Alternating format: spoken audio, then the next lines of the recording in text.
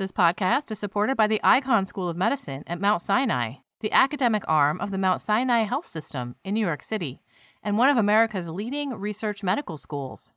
How will advances in artificial intelligence transform medical research and medical care? And what will this mean for patients? To find out, we invite you to read a special supplement to Science Magazine, prepared by Icahn Mount Sinai in partnership with Science. Just visit our website at www.science.org and search for the Frontiers of Medical Research - Artificial Intelligence. The Icahn School of Medicine at Mount Sinai. We find a way. Introducing The Giant's Ladder, written by leading science marketing expert Elizabeth Schaub. Crafted for professionals at the intersection of science and commerce, The Giant's Ladder guides you through a structured approach to marketing scientific discoveries, enabling them to resonate in places that matter most, from laboratories to boardrooms to policy chambers. Get the best-selling book Kirkus describes as a helpfully practical and authoritative introduction to the marketing of scientific products at Amazon and other book retailers today.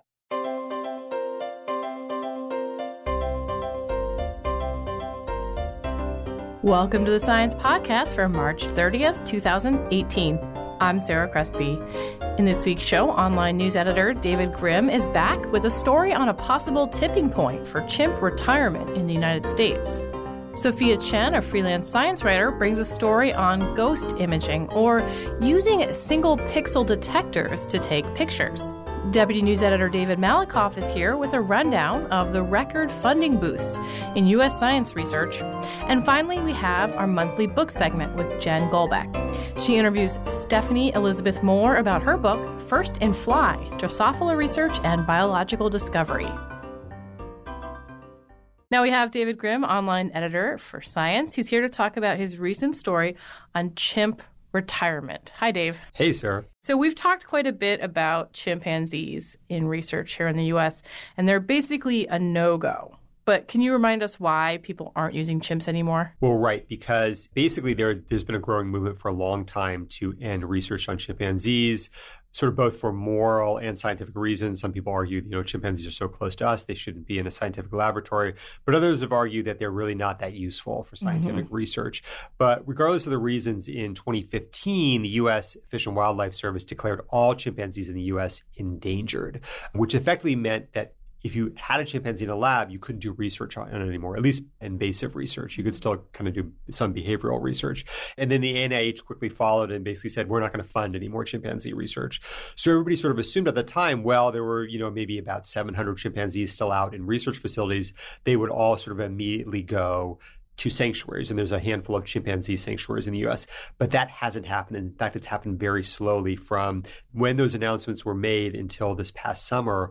Only 73 chimpanzees of close to 700 had actually been retired. That's like 10%? Yeah, less than 10%. Okay, so here we are today talking about this again. Why? What's the new movement in this? Well, so there's been some movement, and it actually concerns a couple of chimpanzees that I've known about for a while. These are two chimps named Hercules and Leo, and they're 11-year-old chimpanzees. They were born in the New Iberia Research Center, which is the world's largest chimpanzee research center, way back in 2006.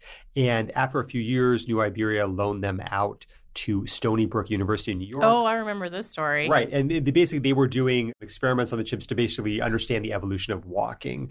And what happened is while the chimps were at Stony Brook, an animal rights group called the Non-Human Rights Project launched a lawsuit which basically tried to get these chimpanzees and a couple of other chimpanzees turned into legal persons. It tried to get the courts to basically recognize that for the purpose of the law, these chimps were actually people. And if they would have won, they basically would have meant, well, you've got people now in a lab, you can't imprison people, and so you've got to let them go. And so this was before the change in their status. This all started happening around late 2013. And this was a legal effort that went through a lot of twists and turns, a lot of appeals. It lasted more than 2 years, but ultimately this group failed and they were not able to change the legal status of these chimpanzees or get them into a sanctuary, which was their original intention. But they have now moved into a sanctuary, not the ones, the lawsuit people wanted, right? Right. So the Non-Human Rights Project wanted them to move to a sanctuary called Save the Chimps in Florida. But instead, just last week, Hercules and Leo, who by now had moved back to New Iberia after having been at Stony Brook, were transferred to a sanctuary called Project Chimps, which is located in the wooded hills of Georgia. And they arrived there late last week. Okay, so that's two. Right. Right. Why are you calling this a tipping point or gaining momentum? What else is going on? So, I mean, one of the reasons I wrote the story is because these are two chimpanzees I followed for a while, and I was sort of interested to hear sort of the end of their journey, but also because this actually movement that happened last week is actually representative of a larger shift that's happening in chimpanzee retirement. As of now, there are actually more chimpanzees in sanctuaries than are in research labs. So some people say we're finally reaching this tipping point where the pace of chimpanzee retirement is finally picking up, and people are hoping that maybe within the next 3 to 5 years, in an ideal scenario, most, if not all, of the chimpanzees that are eligible for retirement can get to sanctuaries. And where are the sanctuaries? What's been the holdup with getting the chimps into them? Yeah, so one of the reasons it's been so slow, there's been a few reasons. One is that these sanctuaries, a lot of sanctuaries didn't have enough room. Most of these sanctuaries rely on public funding, and it can cost tens of millions of dollars to build out their facility. But there was also some hesitancy, and still is a little bit of hesitancy by some of the facilities that hold these chimps by saying, like, moving them is going to be really stressful. We think they should be retired in place where they know people. We think we're giving them good care here. So there was resistance on the part of the facilities. And then even the National Institutes of Health, which was supposed to be in charge of this retirement, especially for the chimps that they owned, which is about 300 chimps, they had developed a very concrete plan for how to retire these chimps. And that this has all changed. The NIH has got a plan. These sanctuaries are starting to build out the facilities they need. And some of these facilities that are holding the chimps are starting to release more of them to sanctuaries. All right, Dave. What else is on the site this week? Well, Sarah, we've got a story about forest mites and how they get around the forest floor. And it's a hitchhiking strategy we would not recommend. They get on the slug bus? They get on the slug bus. That's all I'm going to say. And then also a story about some new insights into the disease lupus, some new molecular insights. For Science Insider, our policy blog, we've got a story about a controversial addition to the 2020 U.S. Census. Also a story about a massive cyber attack by Iran that appears to have stolen information from more than 300 universities, governments, and companies. So be sure to check out all these stories on the site. Thanks, Dave. Thanks, Sarah. David Grimm is the online news editor for Science. You can read his story and the others mentioned at sciencemag.org/news. Stay tuned for Sophia Chen. She talks about capturing images 1 pixel at a time. Now we have Sophia Chen. She wrote a story about X-ray ghost imaging this week for the magazine. Welcome, Sophia. Hi, thanks for having me. Okay, we're going to get to why it's ghosty in a little bit, but let's talk first about what this is, which is a single pixel photography, I guess you could call it. So how do you use just 1 pixel to take a picture? Okay, so the key to this technique is that you have to use patterned light. So it's called single pixel imaging because your detector, your camera, is literally a single pixel. So you can think of it as like, if you zoom in far enough on your JPEG, that single pixel, it's just one color, it's a shade, it's some shade of gray that indicates how much light has hit it. And so the weird thing about this is that you can actually get like a detailed image out of just the single pixel. The key to doing this is that you take thousands of these single pixel images, and then you use your computer to analyze these images to look for patterns. And the computer algorithm will end up being able to piece together an actual picture of the object that you're trying to image. So our design team put together a graphic illustrating how this system works with X-rays. Can you kind of walk us through the components of that? What does this look like in the current setup? One of the things that they imaged this seashell. So you imagine the seashell that you want to take a picture of. And so you illuminate the seashell with X-rays. And so you've got an X-ray light source on one end. And then on top of the X-ray light source, you've got this filter pattern. So they use sandpaper actually, because sandpaper is partially transparent to X-rays. And so it forms this kind of random pattern on top of the X-ray beam. So it goes through the sandpaper. And then it hits the object. Some of it goes through the object. And on the very end, you have a single pixel detector, which captures all the light that goes through the object. That is how you get your single pixel image. And then that gets fed into the computer.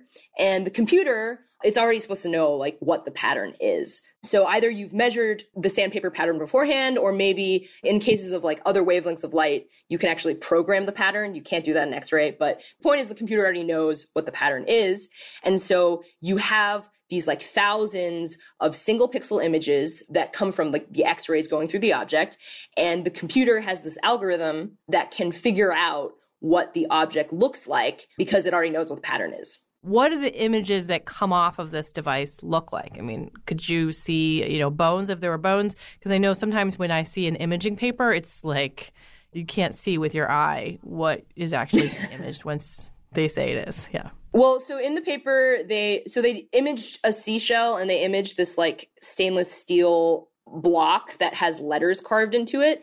And when you look at the picture of the letters, like you can actually read out the letters. So it's pretty grainy, but you can read the letters. And then the thing with the seashell is you can kind of see like the outline of the seashell at this point. So that's something that they have to keep working on. And so why would someone want to do that? What are we gaining by only imaging one pixel at a time? The thing that you can get from this is you can actually use a much cheaper detector because it's a single pixel. Like a single pixel is a lot cheaper than like a multi-pixel camera. And then the other thing is that you can lower the amount of light that you use to take a picture of the object. Okay, and that's where we get to the X-ray part here. That's kind of the reason you're writing about it now is there's this experiment using X-rays in a single pixel detector. And were they able to use a lower amount of X-rays to take these images? So in this particular demonstration, they were able to lower the number of X-rays that they were using by about 1 million times compared to previous ghost imaging experiments. So that's pretty significant. They think that they still have to continue to lower that dose if they're going to eventually want to use it to replace conventional X-ray imaging in hospitals. And the other thing is that to take these images, you have to take thousands of exposures, so it takes a really long time. So there are lots of engineering tweaks that would still need to be done before it can be used in a hospital. But there's the potential that you could produce images where in each exposure, you literally use like a handful of photons, a handful of X-rays at a time. Wow. Yeah. Before this was an X-ray thing, people were using other kinds of light to do ghost imaging. And what is that useful for? Where has that been applicable? So there's this group in Glasgow where they have used ghost imaging to take pictures of gas leaks. So like they imaged methane. And and so the way that this works is they use infrared light, the exact frequency of light that methane is excited by. And so you image it by looking at how much of this light has been absorbed. And so the idea of using this with detecting gas leaks is that there are lots of industries that, have gas pipelines like natural gas or petrochemical companies where they have these complicated infrastructures and they have to look for, like if they need repairs. And so they think that this could be a cheaper alternative to what is currently being used. Could we ever use this in our favorite, cameras, the ones on our phone, as a portable technology? I think that you can, but I don't know that you would want to because it's really like for a specialized use where like you really can't, you like don't have the light available or you don't want to shine light at your sample. So like, when we take pictures, like the sun is around. So like you have that light source. And so you don't really need this type of detection. You only need it in scenarios where there is not a lot of light or you don't want to use a lot of light. All right. And now I'm going to ask the tough question, which is why is it called ghost imaging? The reason it's called ghost imaging is because in the first experiments that were done, they had this kind of distinctive setup where they had two beams of light. So they had one beam that was going through the object that was going to be imaged. And then they had this other one that just like didn't interact with the object at all, which is pretty unusual for imaging because usually the point of imaging is you're capturing light that comes off of an object. And so that's your image. It's the light has to interact with the object. But in this case, they had these two beams of light, one of which didn't even go through the object. And it was kind of strange that they could get an image out of light that had never gone through the object at all. So they were invoking the whole spooky physics thing, basically. Yes, it was very spooky. Okay. All right, Sophia, thank you so much for coming on the show. Thank you. It was fun. Sophia Chen is a freelance science writer. She writes about ghost imaging this week in science. Up next, David Malakoff talks about how the U.S. Congress gave a huge boost to science spending in 2018.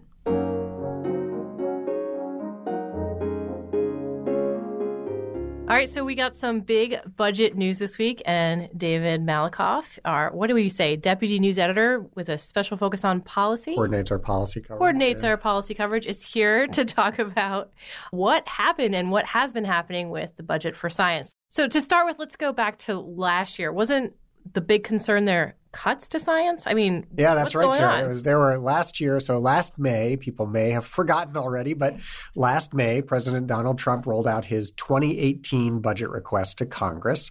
This is the annual right where the White House tells Congress what its spending priorities were.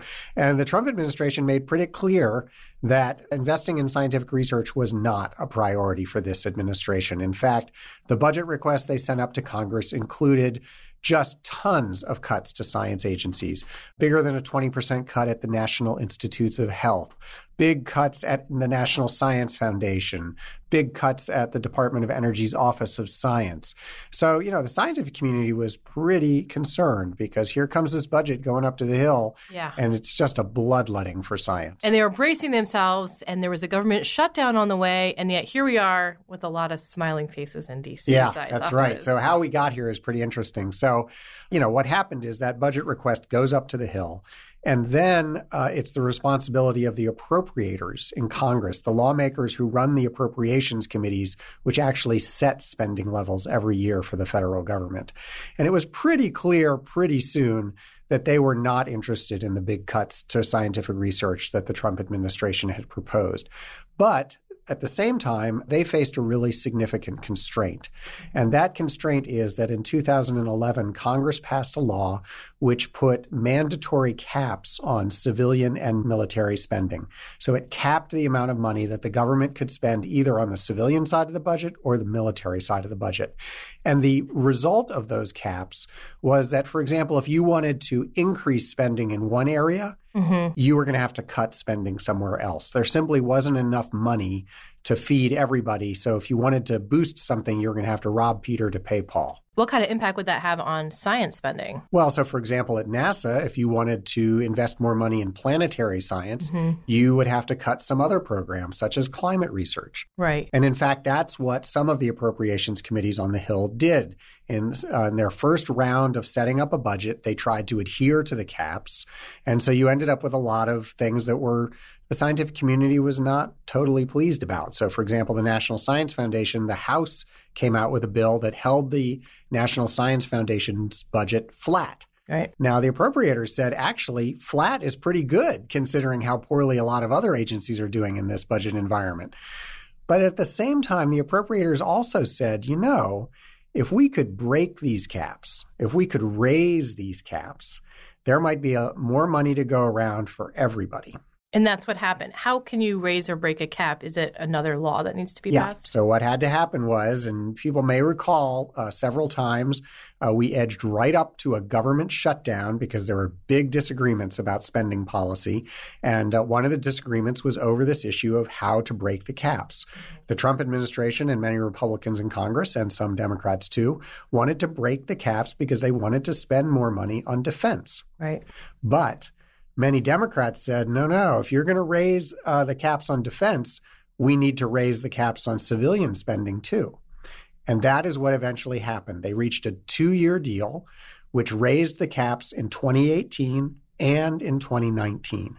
So suddenly there were tens of billions of additional dollars available to spread out among these various agencies. And who were the big winners among the scientific agencies? Well, the biggest winner by far was the National Institutes of Health. The House originally said, we want to give NIH an additional $1 billion in 2018. The Senate said, well, we want to give them $2 billion. And then they compromised and they said, okay, let's give them $3 billion. So NIH ended up with a $3 billion increase. That's about almost a 9% increase, a little over 8%. That is one of the single largest increases they have gotten in more than a decade. Wow. So that's a pretty big deal. What about NSF and NASA? How did they Yeah. do? So basically a rising tide lifts all ships. And so the Department of Energy's Office of Science, they got a 16% increase, more than $800 million. At the National Science Foundation, they got a 4% increase to $7.7 billion. And, many of the other agencies the same. The smaller agencies also got increases. Were there any particular projects? These are all agency-based numbers. Are there any projects that got funding that were called out by the appropriations? Yeah. So let me give you an example. For example, the administration had proposed fully eliminating at the Department of Energy, for example, the Advanced Research Projects Agency Energy, ARPA-E as it's known. And this is an agency that's got $300 or $400 million. And it's basically its job is to take risky ideas that are kind of close to the marketplace, but just need a little extra nudge to get the technology, the energy technology ready to sell into the marketplace. The White House proposed eliminating that entire agency. Congress said no, and they gave it a $40 million bump. Any space things we should be thinking about? Yeah, so planetary science at NASA got a big boost. There's a particular mission to the Jupiter moon of Europa that is a favorite of Representative John Culberson, who's the Republican who heads the House subcommittee that oversees NASA's budget. And that mission got a big bump in its planning money. So he really put an emphasis on asking NASA to get that mission ready to go, although it still would need approval from the Trump administration. And at the same time, Culberson and others rejected efforts to cut the earth science and climate science programs at NASA. Right. So going back to the caps for a minute here, that kind of puts a sunset or a time limit on how long this boon can last for the science agencies? Right. So scientists are celebrating this year, 2018, big year, record year for research funding. But because of the way these caps are structured, next year there will be less money available for subsequent increases. So researchers should not expect to see these very large increases during the next budget cycle, the 2019 budget cycle, which is for the fiscal year that begins in October. Mm-hmm. Congress is working on that 2019 budget right now. As the same as last year, the Trump administration came in with a 2019 request that also has calls for very large cuts to science budgets. My expectation would be that once again, Congress will reject most of those cuts, but they will not have the same huge amount of money to disperse across many agencies. So the rate of growth is not sustainable. Right. Can I just go back to this is very surprising? I really didn't think that that's where we would be this year.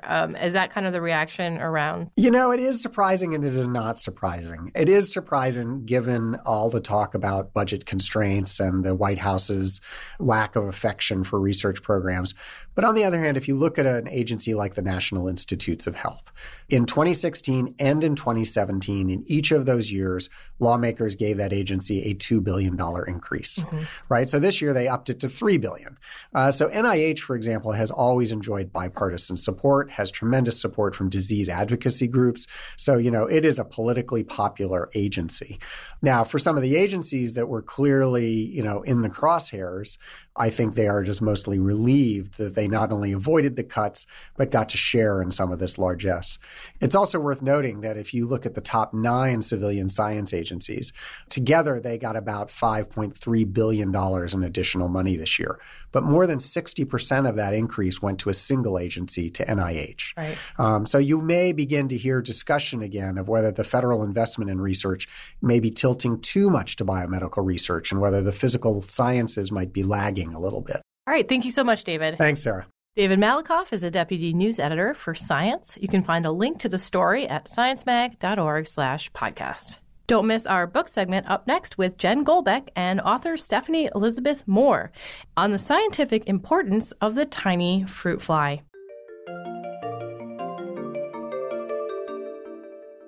Hi, everyone. I'm Jen Golbeck, and welcome to another episode of the book segment of the podcast.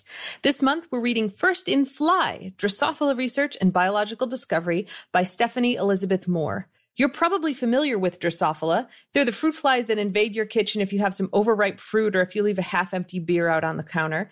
But they're not just household pests. Drosophila are important research specimens providing insights on genetics and serving as model organisms for all kinds of biological research.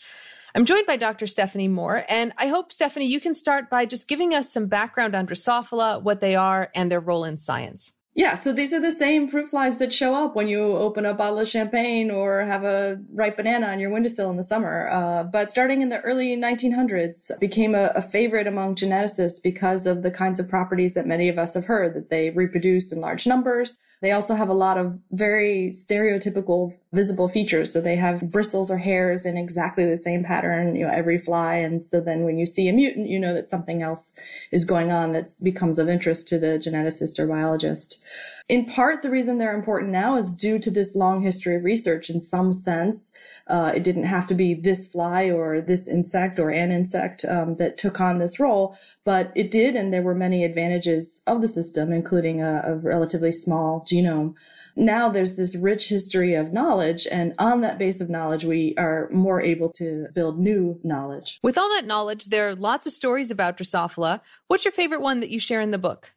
I guess I would have to say that it's one of the early stories. So I love the fact that Alfred Sturtevant described in his own book, The History of Genetics, that coming up with the first genetic map in any species, he was an undergraduate. He was working in T.H. Morgan's lab. They had a bunch of numbers on what we would now view as recombination data. And he describes looking at the numbers late at night as an undergrad and having this insight that the numbers he's looking at could be drawn out as a map and relative distances. So he did something incredibly straightforward. He drew a straight line with, I think, 5 or 6 tick marks along it, indicating these distances between what they were seeing as mutant phenotypes between genes. But what a profound thing for the field of genetics. And there's a common thread between that to now when we stare at genome data and are trying to build increasingly accurate gene annotation maps. To me, there's a direct connection there. So for me, that's one of the favorites for sure. So if I walk into your fly lab, what am I going to see? Half of what you see is going to look like any other kind of biological, biomedical, molecular research laboratory with black benches and pipetters. But some other portion of the lab is going to be set up with fly stations for a process we call fly pushing. The flies, of course, need to be anesthetized so that they don't fly away or walk away. You could then essentially pour them out onto what we usually use as a white pad. And then we put them under a microscope, a dissecting microscope, similar to the type of microscopes that are used in schools. You don't need a high power microscope to see the details of a fly. So a lot of what people do as they're at a fly station is looking at these visible markers that might be indications of, that a transgene is present or absent, or a particular mutation is present or absent, and sorting flies by sex and by these markers in order to set up the next set of genetic crosses that are going to continue them on the path of addressing a specific question. Most of us aren't going to conduct experiments on Drosophila ourselves, but what's something that people could do to turn a scientific eye towards those fruit flies that show up in their kitchen? Yeah, sure. Well, being able to tell males from females, mostly based on size. So if you see a few flittering around, you can say to your friends around you, like, oh, that small one, that's the male. So that's kind of a fun party trick. And then getting a little more serious, one of the things that flies deal with is that they get mites. And I've seen pictures from the wild of various types of flies or bees or other things that have mites on them. So one of the things you could look for in your wild populations is, do you see what looks like sort of giant to them tick catching a ride? And that would be an indication that there are mites in the populations in the wild. Give us an example of why this fly, which has been used for such a long time in research, is still contributing to the cutting edge of research today. I believe in knowledge for knowledge's sake, but I think even if you believe that, for specific purposes, that knowledge should be driving towards information that's relevant to human disease, we can still look at the fly as an appropriate platform. And one of the examples that I think is coming to fore now and is very exciting right now is its use in rare diseases. So in terms of human research, even if you have information about the rare disease and you know what gene is affected, you could be in a situation where the sheer number of patients is so small that you're limited in what you can learn about it. And you may lack a cell level understanding of mechanism of the gene. And so for both those reasons, flies then come in great numbers and with a rapid reproduction rate and become a real boon to some of that research. So you can do things with large numbers and get the kind of confidence and statistics and information that you can do from, simply from that very simple, straightforward thing that you can breed a lot of flies with a particular genetic mutation that echoes what's happening in the human population or in the human rare disease population. And then that becomes something that can be used for the genetic screen to find other genes to interact that may be appropriate targets for drug. They can be used directly as part of an overall drug screening pipeline towards the development of therapeutics or repurposing of existing approved drugs. So I think rare disease is a very exciting area. Well, Stephanie Moore, thanks for joining us. The book is First in Fly, Drosophila Research and Biological Discovery by Stephanie Elizabeth Moore, and it's out this month. We'd love your feedback on the Science Magazine Books blog, Books et al. And that's it for this month. We'll be back in April with another book for your stack. And that concludes this edition of the Science Podcast. If you have any comments or suggestions for the show, write to us at sciencepodcast@aaas.org. You can subscribe to the show on iTunes, Stitcher, and many other places, or listen to us on the Science site at sciencemag.org/podcast, where you can also find links to the research and news stories discussed in each episode. The show was produced by Sarah Crespi and edited by Podigy. Jeffrey Cook composed the music. On behalf of Science Magazine and its publisher, AAAS, thanks for joining us. This week's episode is brought to you in part by Science Careers. Looking for some career advice? Wondering how to get ahead or how to strike a better work-life balance? Visit our site to read how others are doing it. Use our individual development plan tool, access topic-specific article collections, or search for an exciting new job. Science Careers, produced by Science and AAAS, is a free website full of resources to help get the most out of your career. Visit sciencecareers.org today to get started.